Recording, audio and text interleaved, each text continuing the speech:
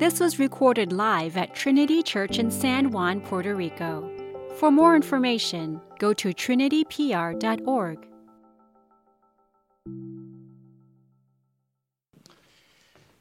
Thanks, Jeff. Hey, well, good morning, Trinity. I'm Ronnie. I'm so honored to open God's Word and study it with you. If you'll open your Bibles or your bulletins, 1 John chapter 4. We're currently in a sermon series, right, of the first epistle. John, it's an ancient letter. And let me do an on-ramp here with a story. I want to tell you about the great British theologian and missionary Leslie Newbigin.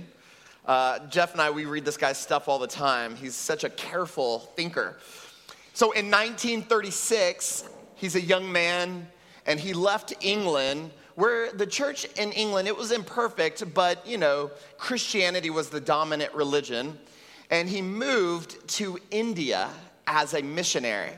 And when he arrived, as you might imagine, he found very few Christians. The culture was decidedly Hindu. And if you know much about Hinduism, you know there are thousands of gods. Hinduism is very much like a pluralistic religion in the sense that within the religion itself, there are many competing philosophies that kind of several voices that coexist. In other words, there are many spiritual voices competing for allegiance, but of course none of them are Christian, and so it was always clear to Leslie Newbigin his precise mission. He knew that there was the one true God. In 1974, Newbigin's now an old man. Almost 40 years later, he and his wife pack all of their belongings in 2 suitcases, and they take a bus, and they ride all the way back to England. And when he arrives, he barely recognizes England anymore. Those 40 years that he had been gone were revolutionary in a very meaningful sense. It's kind of hard to undersell just how big were the cultural shifts, specifically like in the 60s with the sexual revolution and the onset of postmodernity. So Newbigin left India, a non-Christian context where there were very few Christians, and when he returned home to what he thought was a Christian context, he found the same thing, very few Christians. The difference was that England still had all the vestiges of Christianity. There were churches and Christian culture, but there are now these new competing voices competing for allegiance, right? All of them are claiming to be valid. And so it was really difficult to discern what was Christian and what was culture. Now, in his book, The Gospel in a Pluralistic Society, he talks about how his faith was now that he's back in England, is now being called into question as if he still lived in India. And so an argument that was thrown out to him would be summarized something like this, or people would say to him, you know what? No one person has the truth. In fact, people who say they have the truth are arrogant and dangerous. Let's all agree that all religions are equally valid paths to God. Now, let me just pause right there before I continue with the story. Where your children go to school, that assertion that I just made is absolutely accepted as truth. That's not even up for debate. That all religions are equally valid, it's not even contested. It is considered a fact. That's just the way the world is. Now, Leslie Newbigin has had that argument thrown at him all those years in India. And here's how the argument goes. Here's how he summarizes it. He says, people would say, religion is like 3 blind men all encircling an elephant. The first blind man is grabbing the elephant's trunk, and he says, God is like a free-flowing snake. And the second blind man, he's grabbing the leg, and he says, God is nothing like that. He's like a solid tree trunk, round and sturdy. And the third blind man is touching the side of the elephant, saying, both of you guys have it all wrong. God is like this solid and impenetrable wall, right? And so the logic of the parable is that all religions, like the 3 blind men, they're all describing reality. They're all partly right and partly wrong. But they're all describing ultimate reality, but in their own way. Now, Leslie Newbigin's life in the past 40 years in a pluralistic society prepared him for that kind of argumentation. He says to the culture who shares the logic of that parable, he says, the only way that you could even dare to tell the parable is if you know what ultimate reality is like. See, you're assuming that you can see the whole truth. As the teller of the parable, you are the enlightened one who can see the whole elephant. You can see what those poor blind men cannot see. In other words, you're claiming to have insight into ultimate reality while denying that anyone else has it. That is incredibly arrogant, right? That is a claim about ultimate reality that is as exhaustive as anything a Christian would say. Now, why do I begin with this story? We are living in a post-Christian context, and there are so many competing voices inundating us and socializing us and forming us and leading us to believe that the world is a certain way and that God is a certain way. And how are we going to discern between all of these competing ideas about what God is like? I mean, how will we know the truth?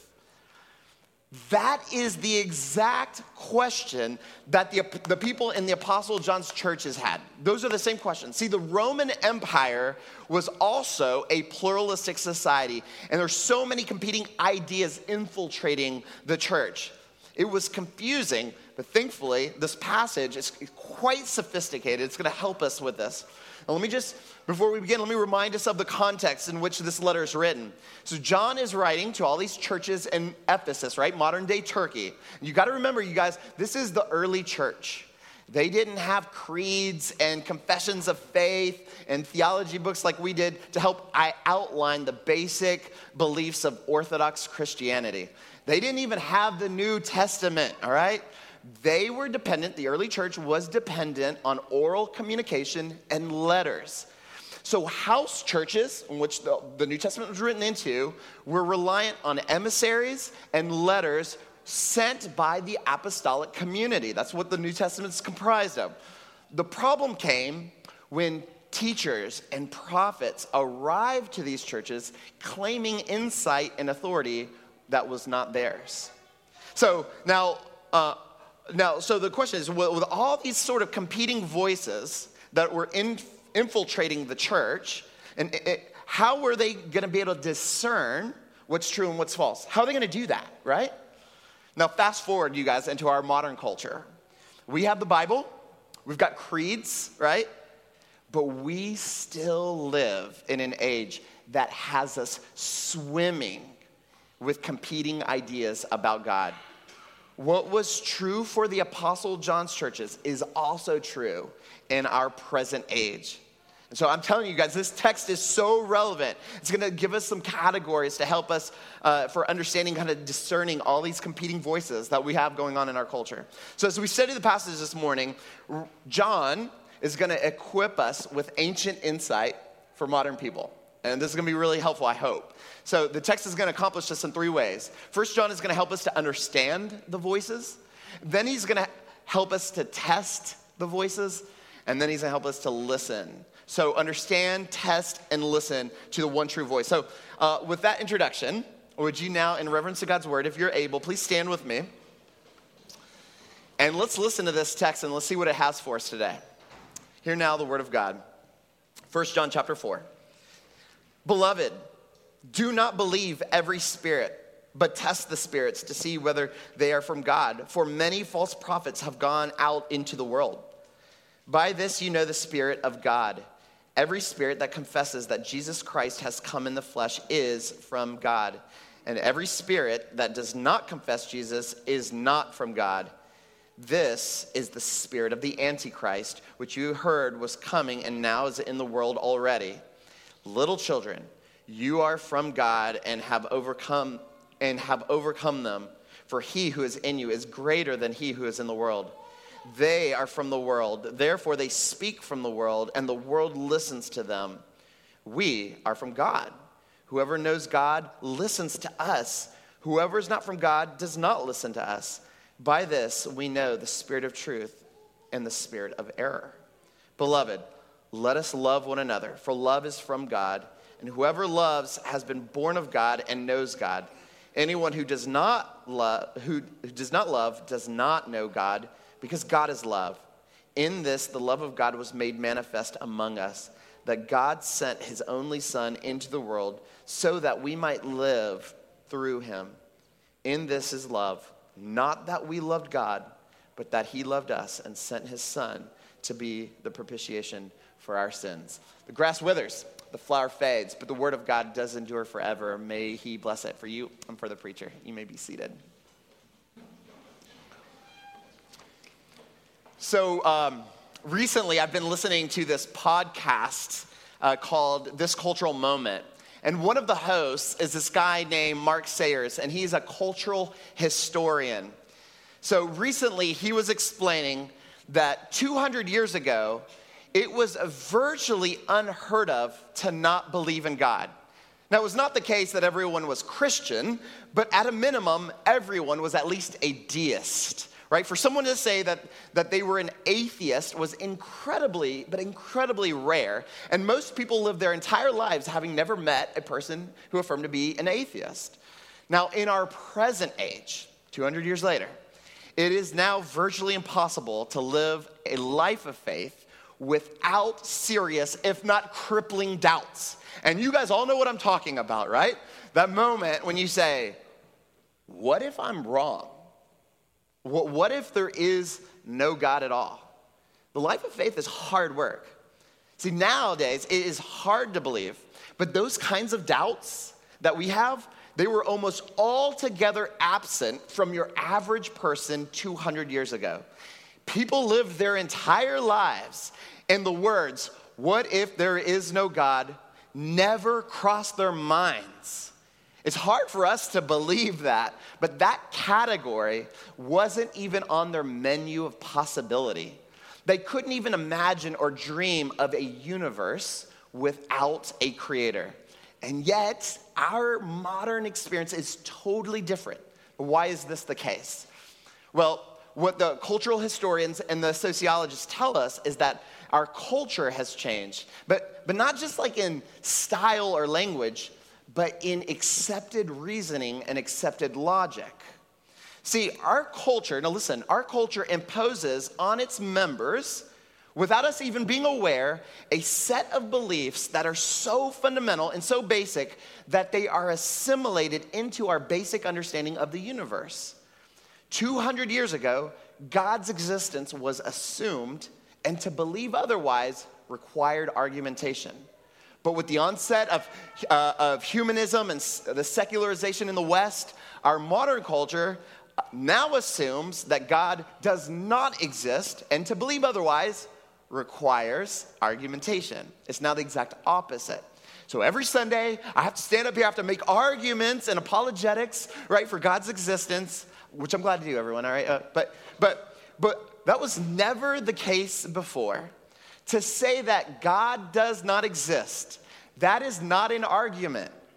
That is a naked assertion, and yet that presupposition has been assimilated into the baseline fiber of our logic and of our baseline reasoning. You might have heard Jeff and I say this, use the metaphor of the fish and the water, right? Fish have no idea what water is because it's just an accepted, non-debated, non-reflected part of their world. We are swimming in ideas accepted as fact that we don't even know exist or even understand. We live in a world filled with voices that have predetermined the rules of the game. And they're so elemental that we don't even know that they exist.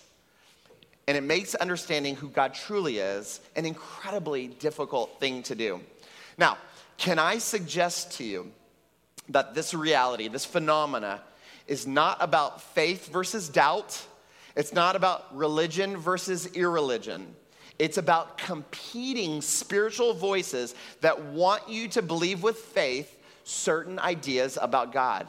And the Apostle John is like super locked into this, right? And let me show you how. Look there in verse 1. So John exhorts the church. He says, "Beloved, do not believe every spirit, but test the spirits to see whether or not they are from God." Now, what precisely are these spirits that John is talking about? So he finishes in verse 1. He says, "Test the spirits to see if they're from God, for many false prophets have gone out into the world." So the spirits are represented by these prophets and these teachers. So remember, guys, remember the context. There are false teachers and prophets that are visiting these house churches. Now, if John is referencing prophets and teachers, why didn't he just tell us to test the prophets and the teachers? Why does he say test the spirits? Well, the theologian John Stott answers this. He says, "We must not make the mistake of thinking that religious views are cognitive phenomena." He says, "Behind the range of religious perspectives are spiritual influences." In other words, this spiritual reality, these spirits, are not only contained in religious environments, it is everywhere in the whole world.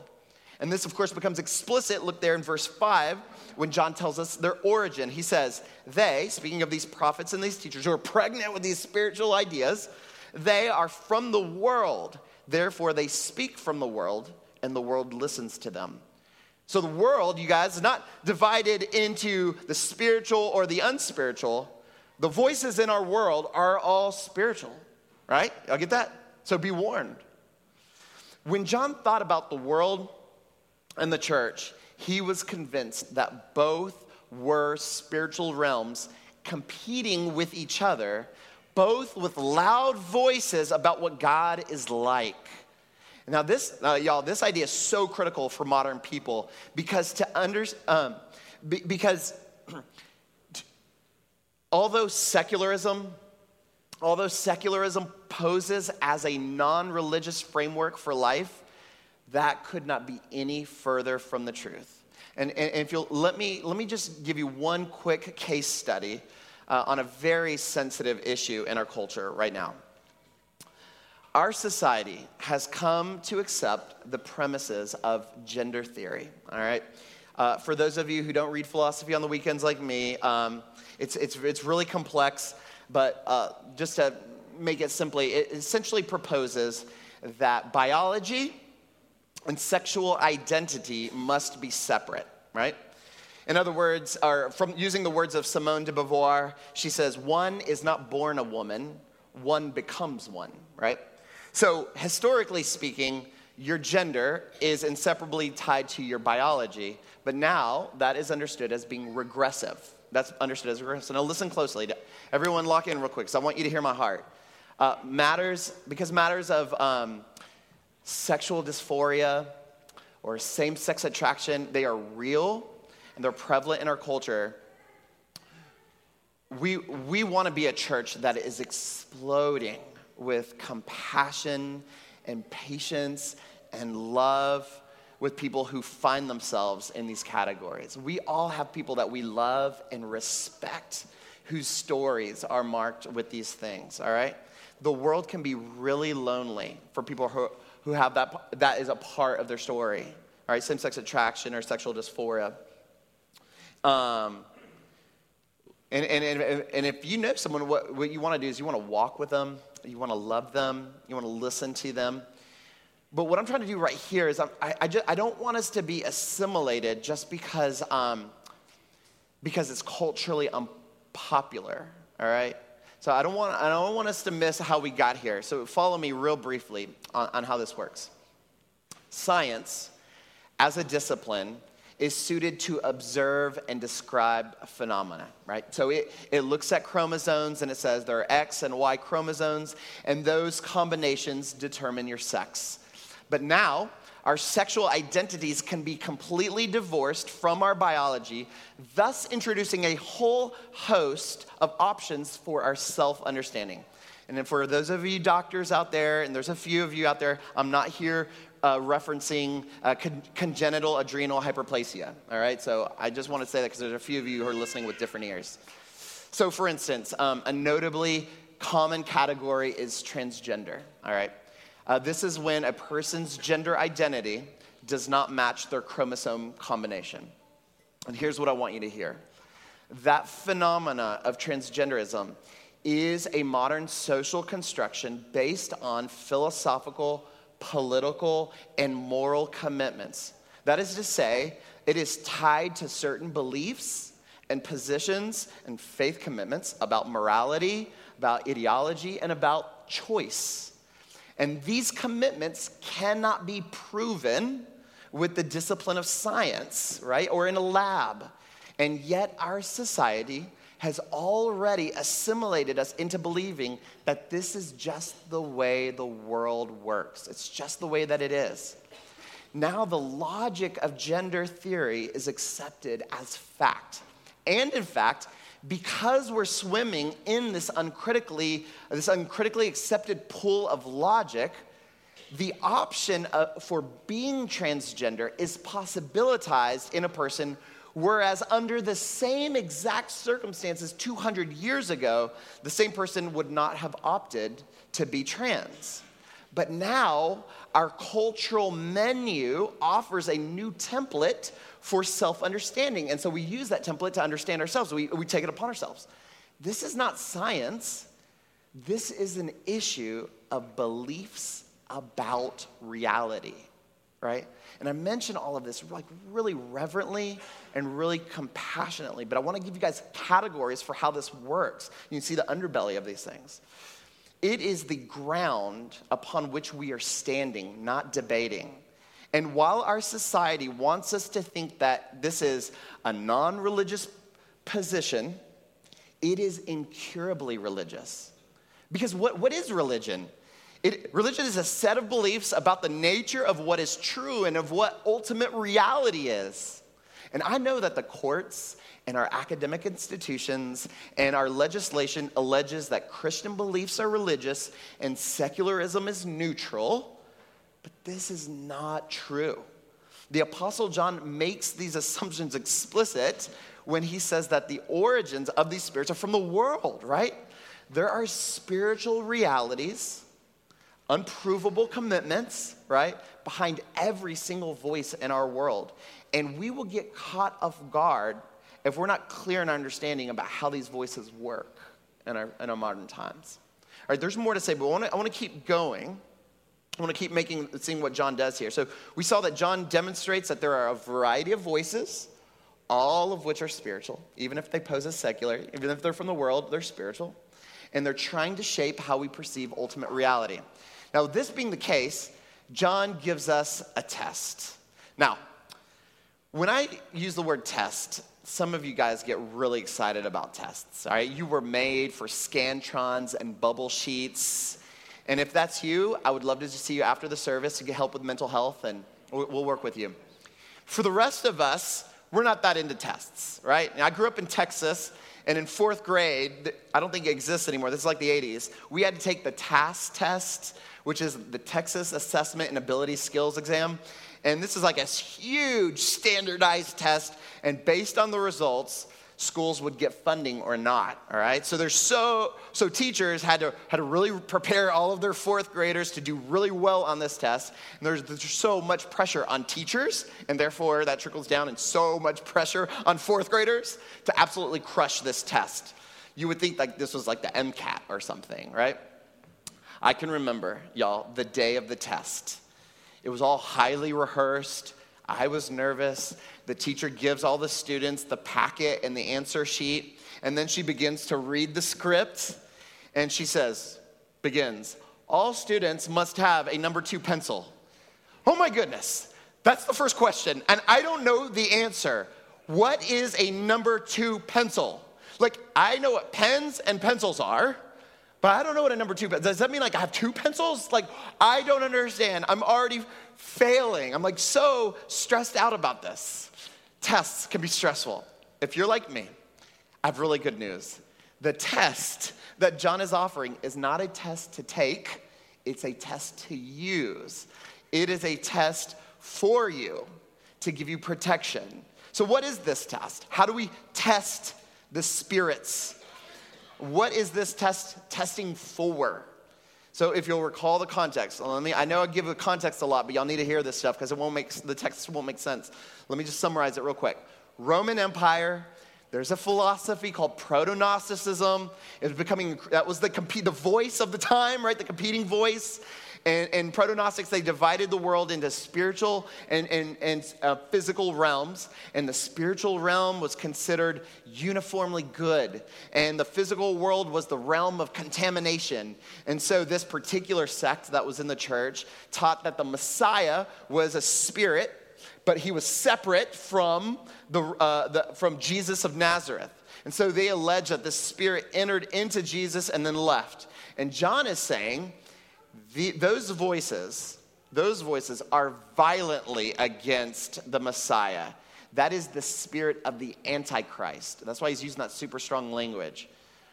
And so, if that's the spirit of the Antichrist, how do you know what the spirit of God is?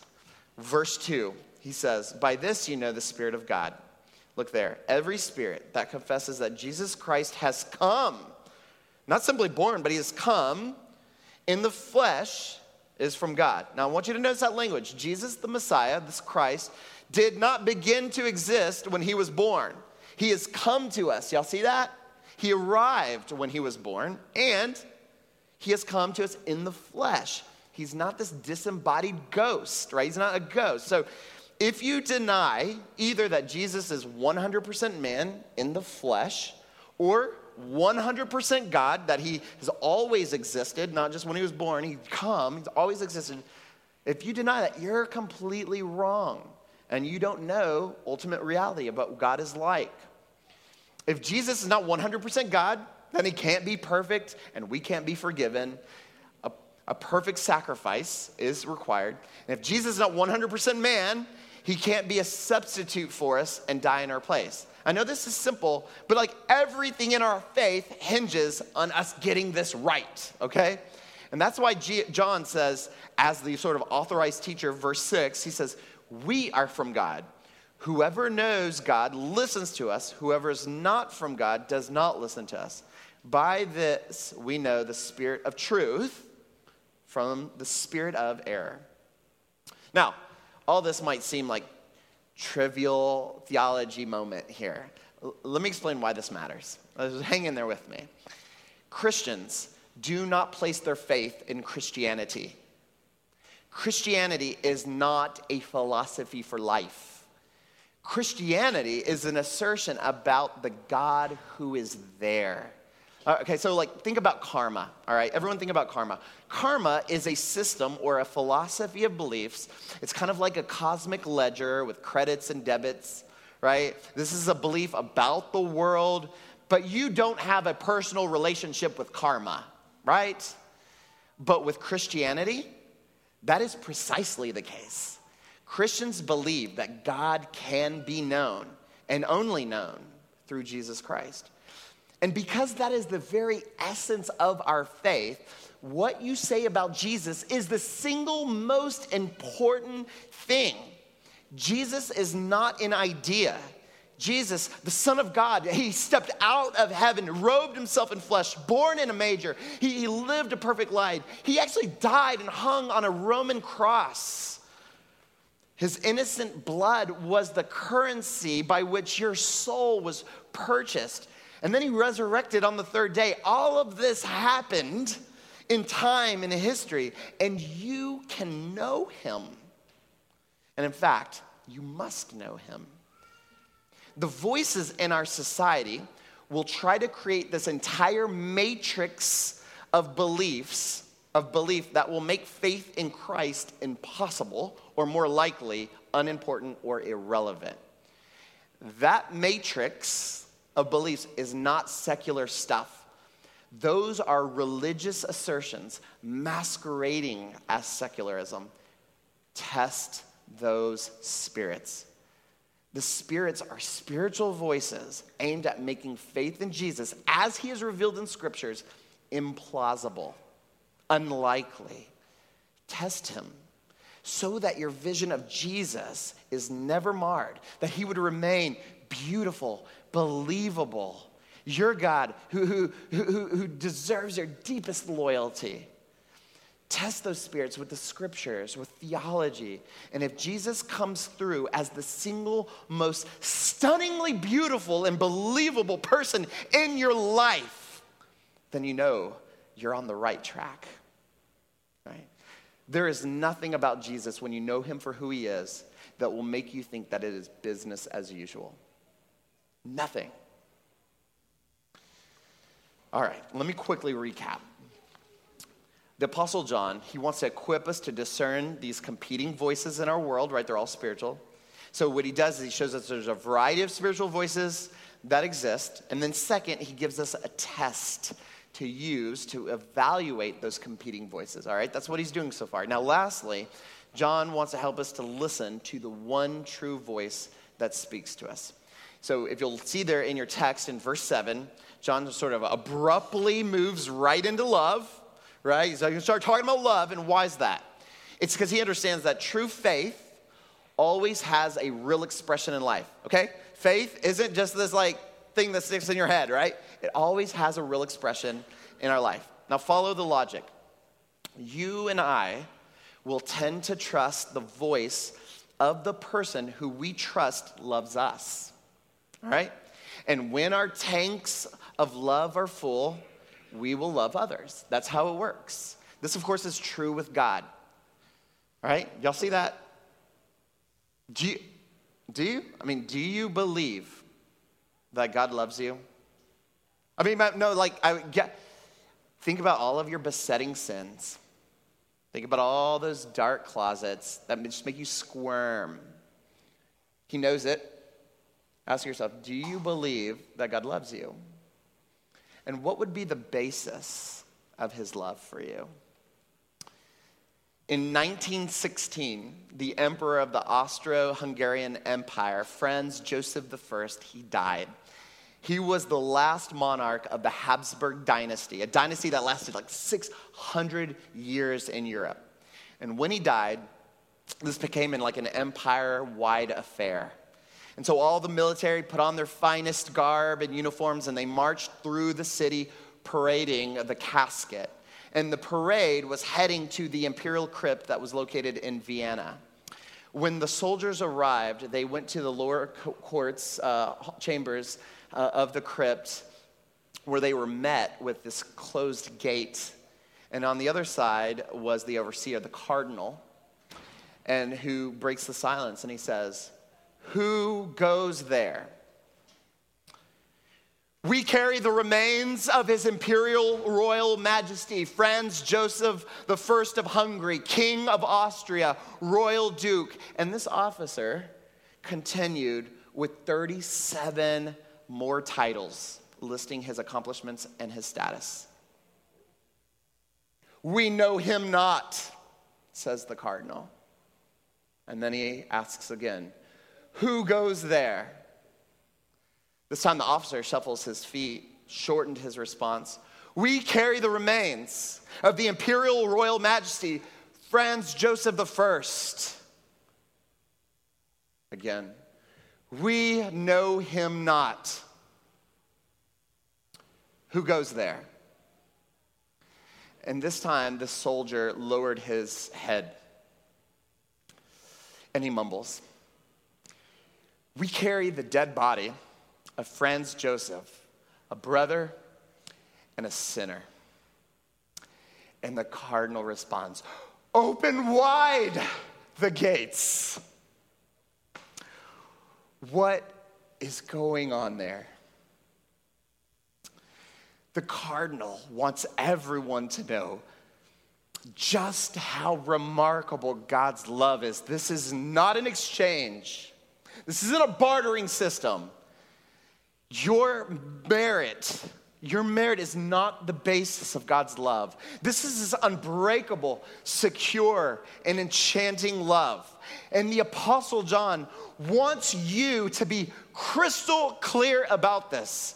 He says, look there in verse 9, he says, "In this, the love of God was made manifest among us," right? So God's going to show us his love. He says that God sent his only son into the world that we might live through him. God gives us the most precious thing in the whole world, his own son, so that being enchanted by it, it would tune your ears to hear his voice so that you can hear what the sound of love sounds like. And then verse 10, in this is love. So he says, what is love? And then John begins by telling us what it's not. He says, it's not that we have loved God, right? You didn't give your son for anyone. You didn't earn this with your holiness and your performance. Not that we have loved God, but that he loved us. And he sent his son to be the propitiation for our sins. It's not that you were lovable, and so God looked at it and decided to love you. It's that you were unlovable. You're a mess, and God loved you first, and he made you lovable by washing you with his own blood. God is not, he's not angry anymore, right? He fixed that problem. That's what propitiation is. He's not mad at you anymore, right? And when you know, and when you're certain about this, that you're loved, and that it is full, and that your love tank is full, you will listen and love God and love others sacrificially.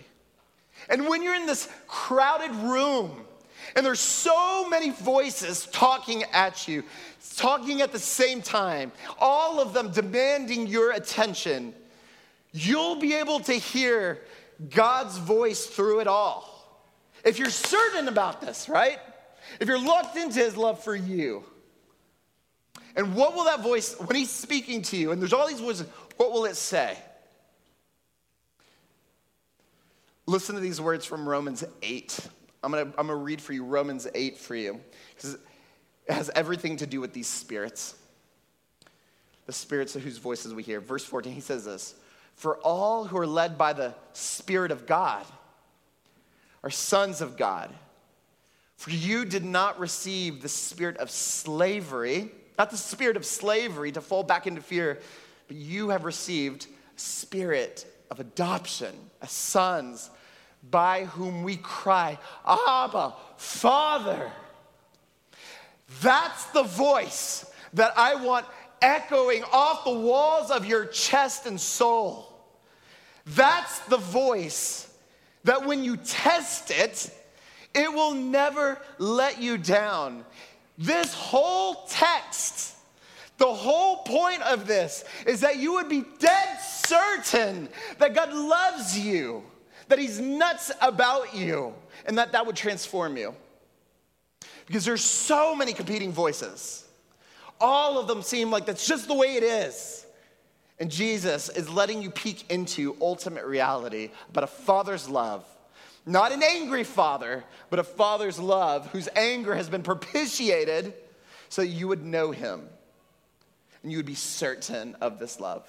Even when you blow it, even when those dark chambers of your sin surface, and they will, you will be certain and you will press on. May God bless his word. Amen.